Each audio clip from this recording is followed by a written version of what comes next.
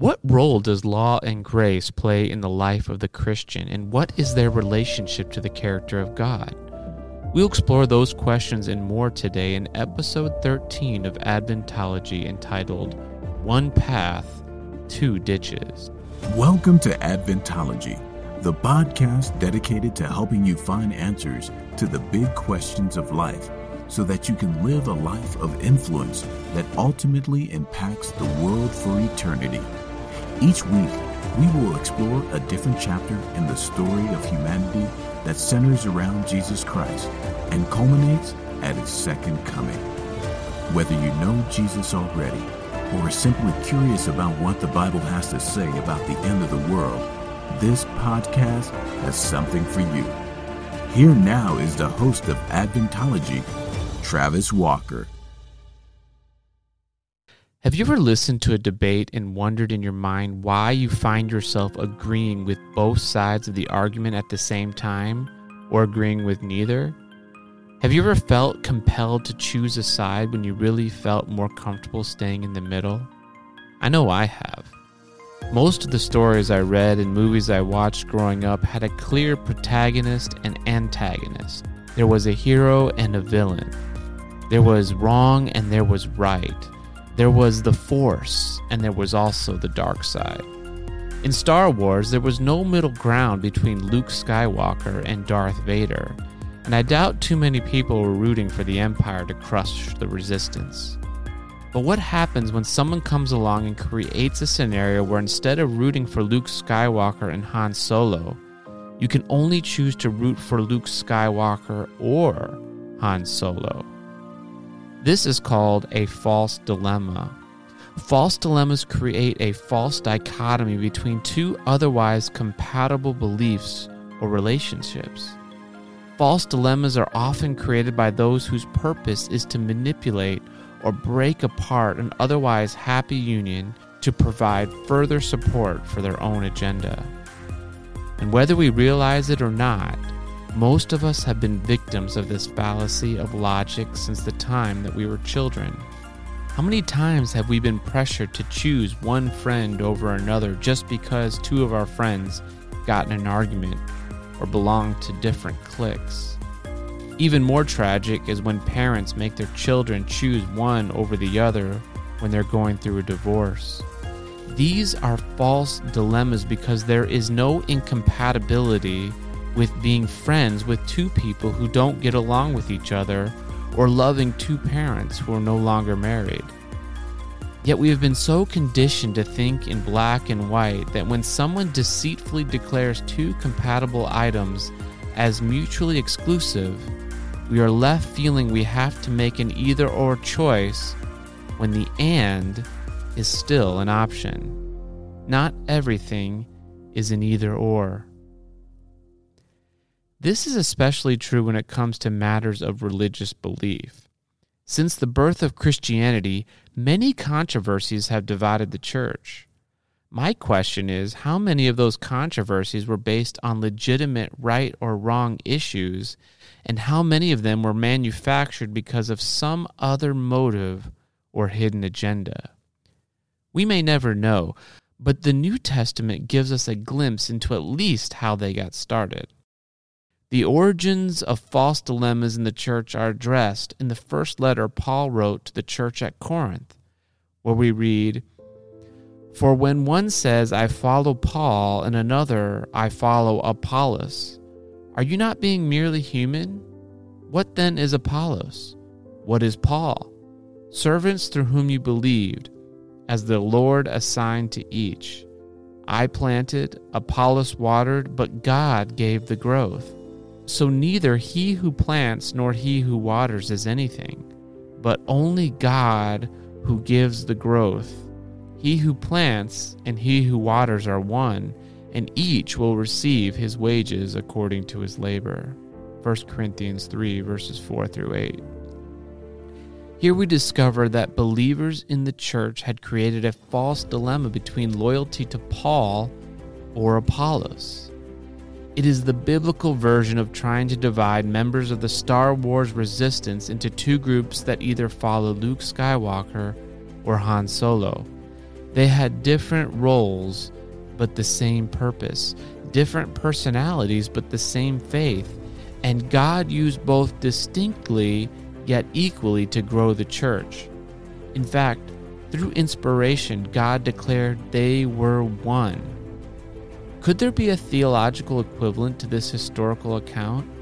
Could much of the internal debate and strife within the church today be rooted in a false dichotomy that entered the church 2,000 years ago? So what am I talking about? You see, in the book of Revelation, we are told that the distinguishing characteristic of the remnant, God's people who are alive on earth in the last days, is twofold. Revelation 14 verse 12 tells us, "Here is the patience of the saints. Here are those who keep the commandments of God and the faith of Jesus." Notice it does not say, "Here are those who keep the commandments of God," nor does it say, "Here are those with the faith of Jesus." It says, "Here are those who keep the commandments of God and the faith of Jesus." You see, it's obedience and faith. It is not one or the other. Another way of saying it is that there is harmony within God's remnant people of both law and grace. This shouldn't surprise us when we look and find how God describes himself and what his expectations are for his people throughout the Bible. In the book of Exodus, when Moses said to God, "Show me your glory," not only did God respond to that request by hiding Moses in the cleft of the rock so that he could attain just a glimpse of it, more instructively to us, he provided a verbal revelation of himself as he passed by. Notice what God said about himself. "Now the Lord God descended in the cloud and stood with him there and proclaimed the name of the Lord. And the Lord passed before him and proclaimed, the Lord God, merciful and gracious, long-suffering and abundant in goodness and truth, keeping mercy for thousands, forgiving iniquity and transgression and sin, by no means clearing the guilty, visiting the iniquity of the fathers upon the children and children's children to the third and fourth generation." Exodus 34 verses 5 through 7. As we meditate on this self-revelation, it can't go without notice what God is saying about himself. God is merciful and God is just. There is no getting around this dual aspect of his character. Love only has meaning as we understand these two streams that flow from it. In fact, these streams of justice and mercy are symbolized by the blood and water that flowed from Jesus after he was pierced in his side. And without them, it is impossible to explain why Jesus came to die in the first place. The Bible teaches the wages of sin is death. Before Adam and Eve sinned, they were warned what would be the consequence of their choice if they should choose to eat from the tree of knowledge of good and evil, and yet they ate from it anyway. If God were only just and not merciful, then the threat of sin to the universe would have required its immediate atonement through the death of Adam and Eve. To destroy sin would require the death of the sinner. However, if God were only merciful and not just, then by sparing the lives of Adam and Eve, who had now become sinners, he would have also had to allow the perpetuation of sin to exist throughout eternity, ensuring a permanent enmity between God and man. Thankfully, God is not one or the other. God is both just and merciful. Therefore, the plan of salvation reveals God's justice by giving his life to pay the penalty of breaking the law, and his mercy by offering forgiveness and reconciliation to those who by faith accept Christ's death as their own. In this way, God both destroys sin and saves the sinner.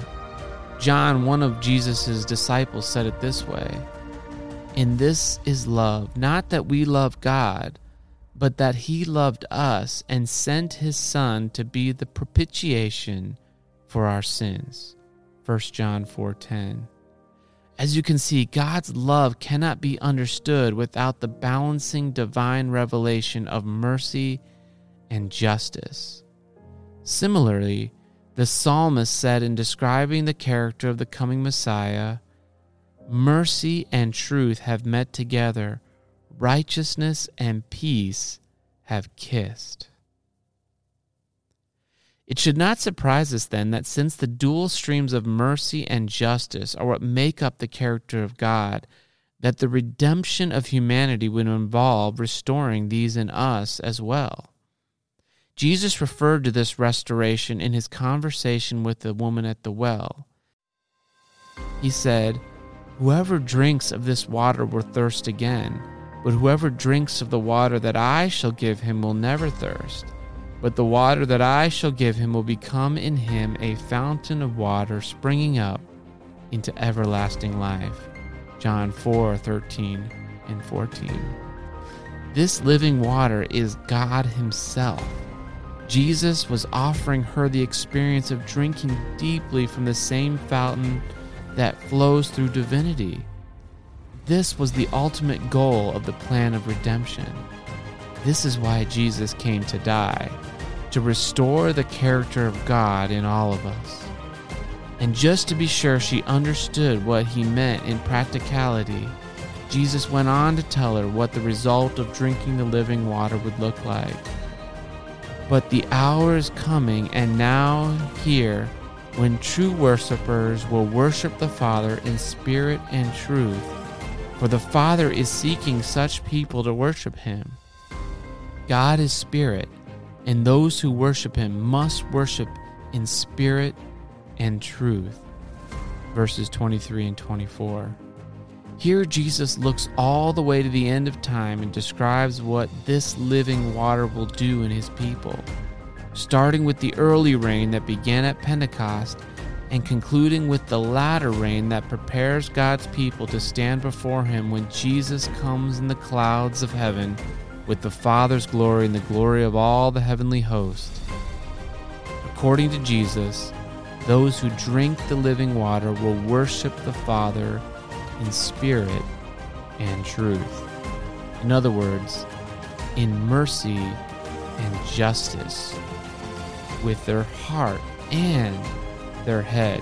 Here are they that keep the commandments of God and the faith of Jesus. It all comes back to worship in the end.